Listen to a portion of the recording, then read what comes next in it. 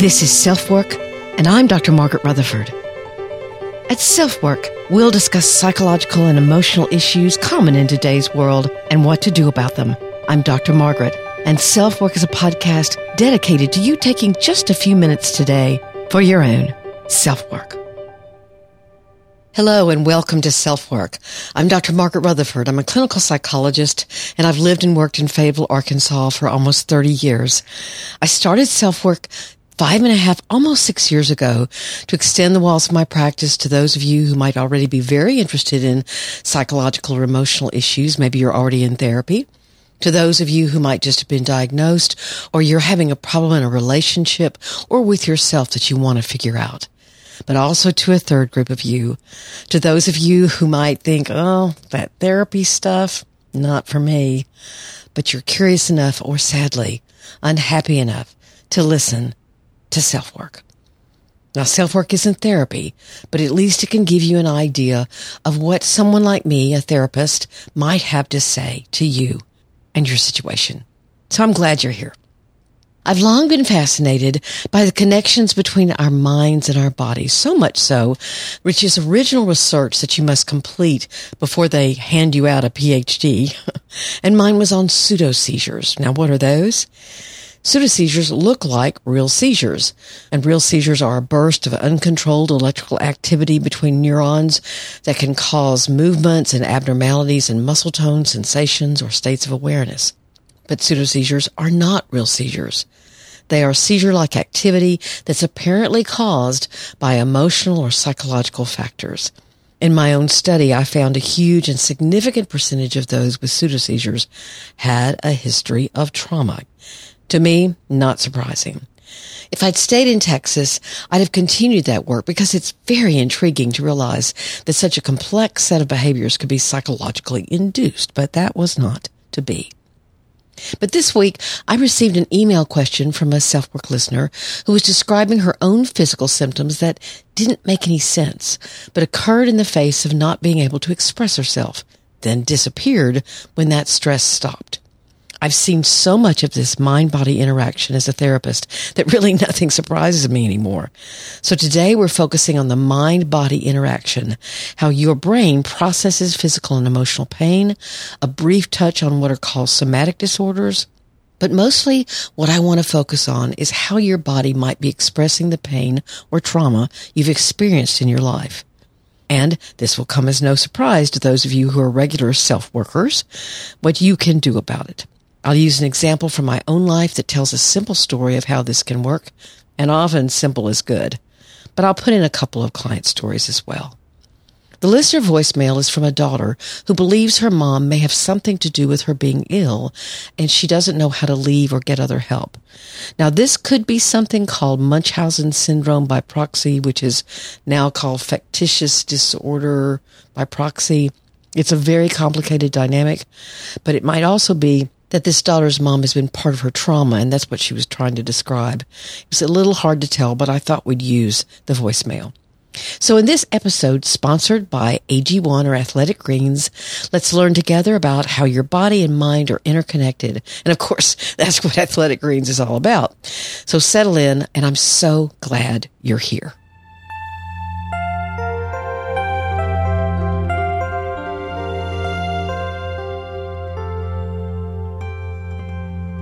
So much research in psychiatry and psychology these days is focusing on fascinating new ways of understanding the complexity of what's happening not only in the brain, but in the entire body when someone, for example, is depressed or has panic or anxiety, schizophrenia, or bipolar disorder. If you haven't listened to my 2-part series on depression is not simply a chemical imbalance, you might want to, and I'll have those in your show notes, because I talk there about much of the newer research and ideas about depression.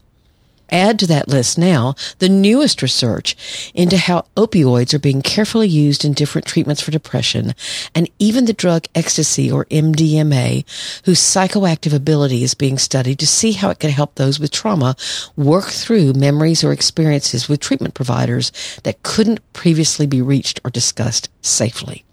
I just think that's incredible. The next few decades are going to hold so much learning about mental illness, and it's exciting to see the growth in options for those needing help and treatment and wholeness. But here's a bit of the email from the SelfWork listener about what she was experiencing. Let's call her Jackie.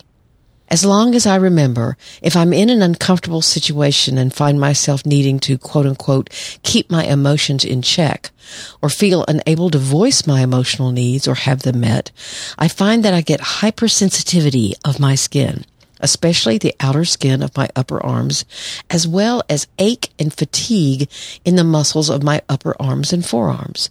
This isn't the ache of overuse or tension, but rather a complete weightless spaghetti-like feel that just feels weak and painful. My skin will at times be so sensitive that it feels like a cheese grater has been run across it. The strangest part is that it not only comes on very quickly, but once I'm able to retreat from the situation, it takes very little to no time for the sensation to go away quickly. Let me say that if Jackie were my patient, the first thing I would do would be to send her to a medical doctor, maybe a dermatologist or even an internist, to make sure there's nothing going on with her medically. That said, I've been a psychologist long enough to believe strongly in the mind-body connection and how your body could be expressing something that you're not aware of feeling, or that the way you feel in the present moment is somehow strongly or significantly connected to a bad experience or even trauma you had in the past. Here are some examples. First, one of my own. My husband and I went through infertility for over 3 years before conceiving through IVF. Early in the process, I remember telling my therapist how fine I was with it. She'd ask about anger, and I'd deny that. I'm fine. But what started happening? My inner thigh muscles, obviously involved in sex, not trying to be too graphic, began to tighten and hurt really badly. It even hurt to walk. That had never happened before. I was an avid walker. The doc couldn't find anything. But guess what? When I let my fear and anger and fatigue finally emerge with all that infertility, all the shots, all the doctor visits, all the emotional upheaval, my muscular pain stopped. Was that a coincidence? I don't think so. My body was expressing what I could not until I could. Second example. A woman came in due to memories that were beginning to surface about her past. She'd also been diagnosed with IBS, and as a long-distance cycler, had had several really embarrassing things happen to her along the way. That's irritable bowel syndrome, for those of you who don't know. We began treatment where she was most comfortable, and that was talking about the present. After she'd gained trust in me, we began talking more about her past, as she remembered sexual abuse from a sibling and neighboring boys, as well as emotional neglect from her mom. We used EMDR, eye movement desensitization and reprocessing therapy, to help her approach these memories safely, and she really made good progress. She left therapy, saying she needed to take a break, and it was quite a while before I saw her again. She came back a couple of years later saying that she tried EMDR with someone else and that it had not gone well. It had been overwhelming to her. So we simply talked. And she began remembering anxious stomach symptoms that she would get in her childhood and aching and churning that wouldn't go away. As she began to realize that she'd absorbed that she'd never be successful from being a sexual abuse victim, from being neglected by her mother, who was an alcoholic, being told that she'd never amount to anything. So she had absorbed that, and suddenly a light bulb went off. She looked at me and said, "You know, when my IBS symptoms worsen, it's always the part of the race or the course where my self-doubt emerges. I'll never make it. I'm not as good as that cycler." And so those old voices prevailed, and her IBS took hold. Her body was responding. Her body was remembering. This was huge for her. We continued to work on her anger, her developing a voice with her family of origin and the family of creation that she had made with her husband, and feeling more successful as a mother herself, something that had eluded her. Now, not to make this into a Disney story, but her IBS symptoms got so much better. In fact, by the time she left therapy, she wasn't having any. Now, to me, this is a perfect example of how her body was expressing, or as Bessel van der Kolk would say in his book, The Body Keeps the Score, her body remembering her abuse and was holding it in its memories for her to find when she had the courage to dive deep. Then healing could occur. It's also fascinating to realize that our brains process emotional pain and physical pain similarly. Let me quote from this recent Forbes article. Whether you've been told no thank you for a job opportunity, become estranged from a partner or friend, or you've been unfollowed on social media or a dating site, your brain has to process being rejected, and neuroscience suggests that it literally hurts. Although the brain does not process emotional and physical pain identically, research on neural pathways suggests there's a substantial overlap between the experience of physical and social pain. The cascading events that occur in regions activated in our brains, and therefore our reactions to the acute pain, appear to be similar. And then they quote an IQ study done by Case Western Reserve. It says exposure to rejection led participants in a study to have an immediate drop in reasoning by 30% and in IQ by 25%. Meaning when you've been rejected, you just get kind of dumb for a while, or you don't remember what you know. I'll have the link to this Forbes article for those of you who are more interested. But I guess when you say there's a knot in your stomach, your gut may be reacting to your pain in actuality rather than metaphorically. And I think this is astounding for what healing then becomes. And that's the direction we're going to go after you hear this great offer from AG1. Athletic Greens, the green drink I take every morning so my own gut, mind, heart, and body will have the best chance I can give them. And I watch my husband do the same. Which I promise you is a miracle. But he can tell the difference, as can I.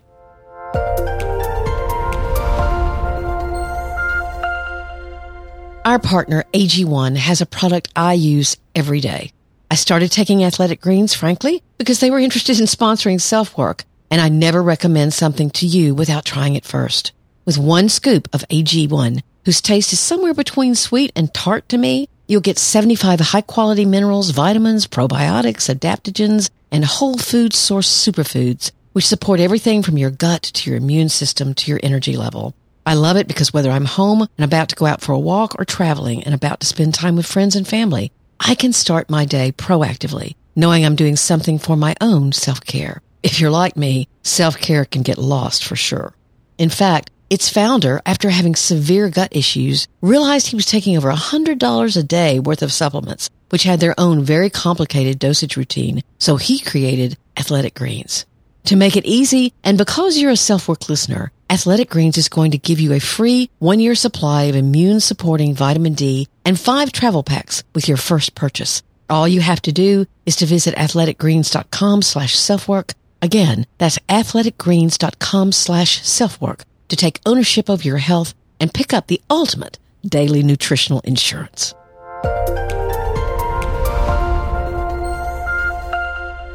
Okay, so now we need to touch on what are called somatic symptom disorders.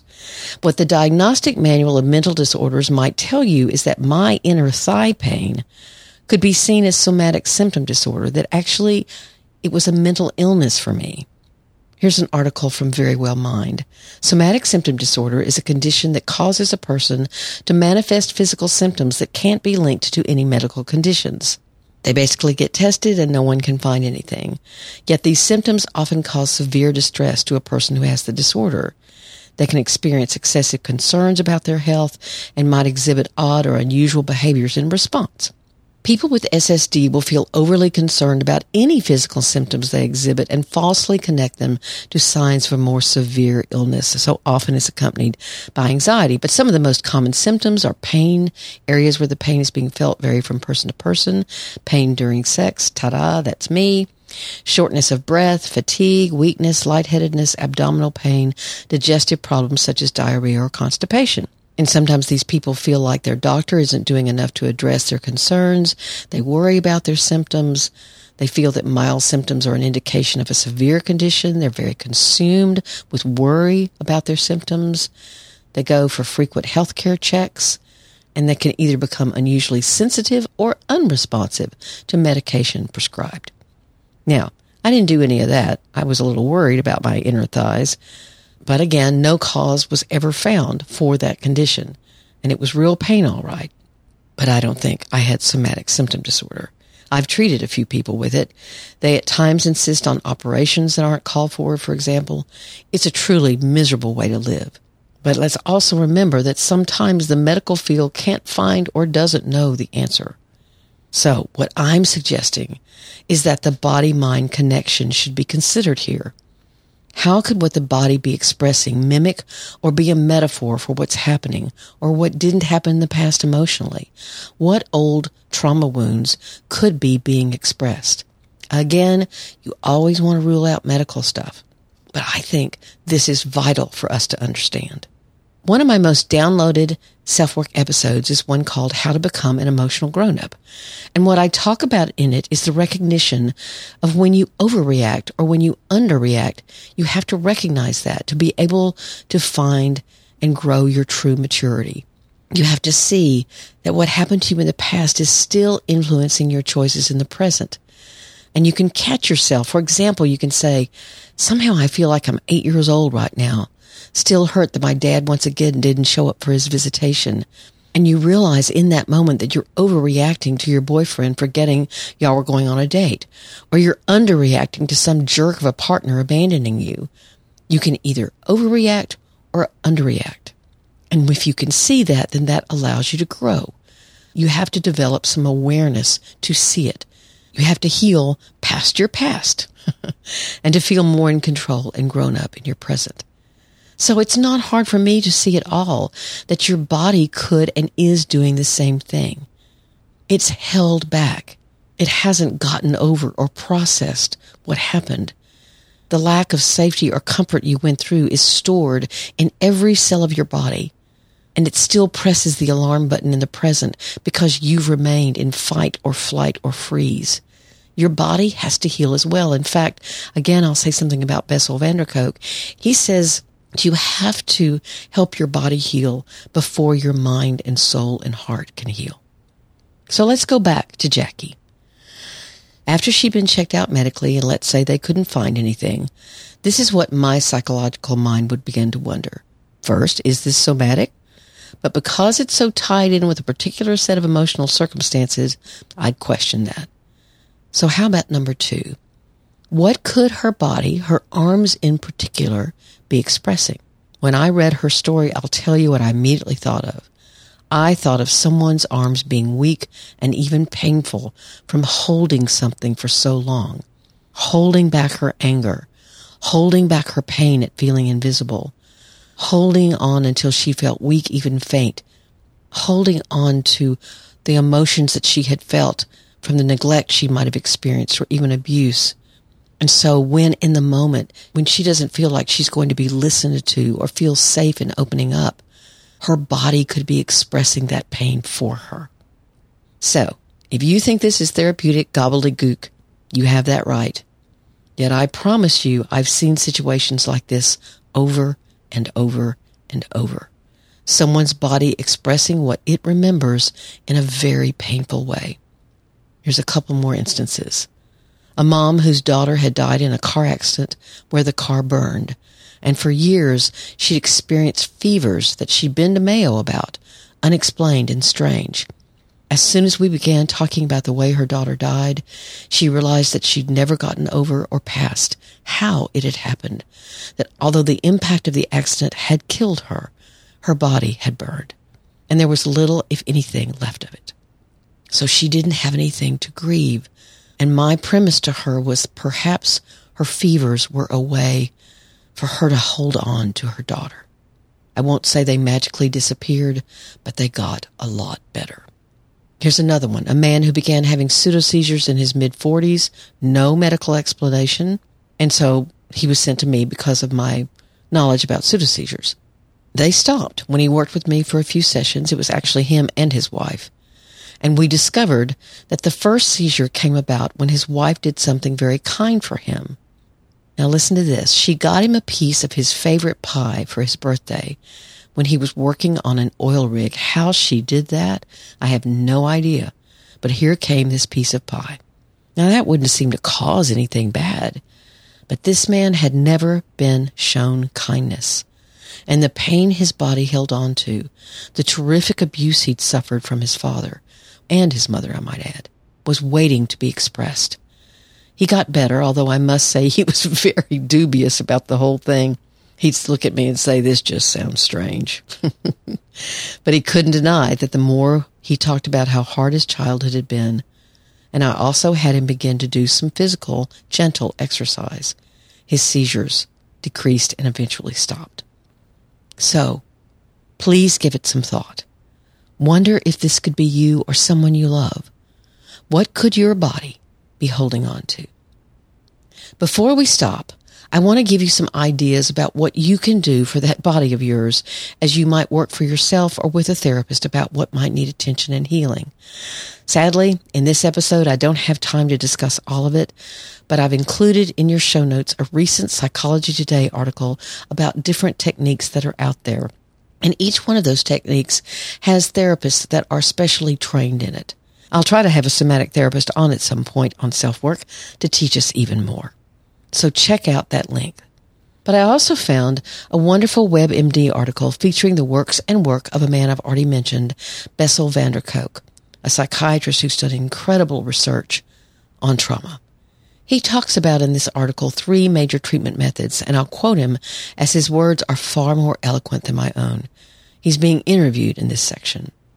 So van der Kolk agrees psychotherapy can be useful as long as you don't expect it to be a quick fix and you get the space to talk about what really happened to you.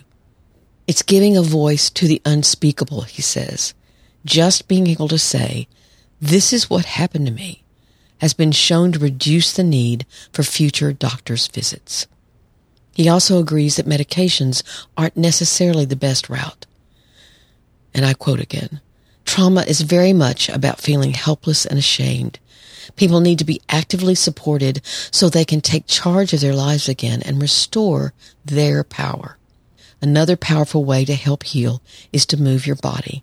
And he says, learning how to feel safe and alive in your body again is so important. And notes that this could mean anything from yoga to tango dancing to martial arts. So I hope you might stop and question the next time you get a knot in your stomach or that you feel you literally cannot speak. The next time you have to suddenly leave a room without realizing why. Or get spaghetti arms like Jackie. Could your body be trying to tell you something? I hope you listen. SpeakPipe message from drmargaretrutherford.com. Our listener voicemail for today was a little unclear and asked a fairly general question, but brought up something that I thought I might mention. How do you handle being ill and still living with your mother? Essentially thinking it's her who brought the sickness on me. And how do I get better?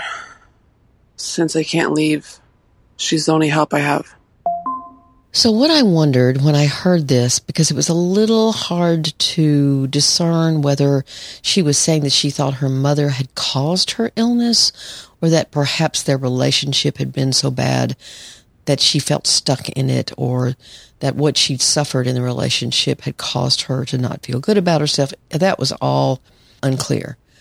But what it brought to mind was something called Munchausen syndrome by proxy that is now called factitious disorder imposed on another. This is where a parent has a mental illness and they act as though their child or dependent has a medical condition that needs attention. In fact, sometimes they can even cause the child to look and be sick. They can actually be poisoning them or hurting them in some way. However, the child isn't sick. It often happens and occurs with a child under the age of 6, or in some cases the dependent person can be another adult, a disabled person, or an elderly person. This can be really very dangerous, and if a child is involved, it's considered child abuse. So I don't know if this is the situation that this young woman is talking about, but if it is, in situations like this, you have to start very slowly. If you're old enough, you can reach out to neighbors, aunts or uncles, siblings, teachers, someone who could help you begin to establish more of your own life. If you're again old enough, you could get a small job or volunteer somewhere, anything to establish some appropriate distance from your mom. You can talk to a doctor or pastor who might be compassionate. You also don't mention a father or stepfather. Maybe he could be of help, or maybe your mom has a partner who could see your plight. Now, certainly, if you're being abused, you need to call DHS and report what's happening. You have to advocate for yourself. But think of it as an inch-by-inch thing. You're likely financially dependent on your mom, and of course, that's something that a lot of people struggle with, and she will not support you becoming more independent from her. So again, you have to do it slowly but surely. And again, if you have to call DHS, Department of Human Services, you must. Good luck to you, and take very good care.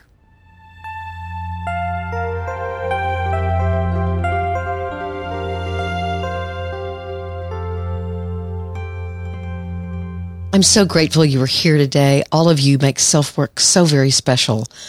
And I can tell you're telling your friends and your family or your neighbors or somebody, coworkers, about SelfWork, because we just keep going. And here's a wonderful review from Connie. Thank you so much, Connie. I've been listening to SelfWork for over a year and a half now. Dr. Margaret is genuine and gives her listeners hope, encouragement, and suggestions of what to do about things. She is a hands-on therapist who really makes a difference in my life and many others that listen to her each week. I can't wait until Friday comes for a new episode. Thanks for truly caring about your listeners and making us feel connected. Wow. Thank you so much, Connie. Those are the kinds of things that I really love hearing, because I do feel very hands-on. I've never been a therapist who could sit back and say, well, that sounds very interesting. See you next week. I just couldn't ever do that. Anyway, you can email me at askdrmargaret@drmargaretrutherford.com. You can send a voicemail, as so many people are doing now, that I'd love to hear what you're asking me in your own voice. That's through the SpeakPipe function or app. It's in your show notes. It's also on my website at drmargaretrutherford.com.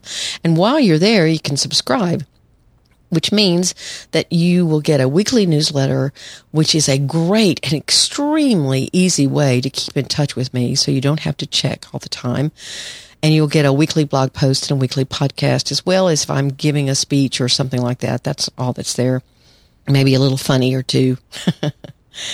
My book, Perfectly Hidden Depression, is still for sale, and I keep getting new reviews for it and new ratings, so thank you so very much. That is absolutely wonderful. I'm also excited to tell you that coming on board are a couple of new sponsors. I've appreciated BetterHelp and Athletic Greens so much, and they still will be sponsoring SelfWork. But I've got two new sponsors, again, coming on board that I'm really excited about introducing you to, and that'll be in the next month. Thanks again for being here. Please take very, very good care. I'm Dr. Margaret, and this has been SelfWork.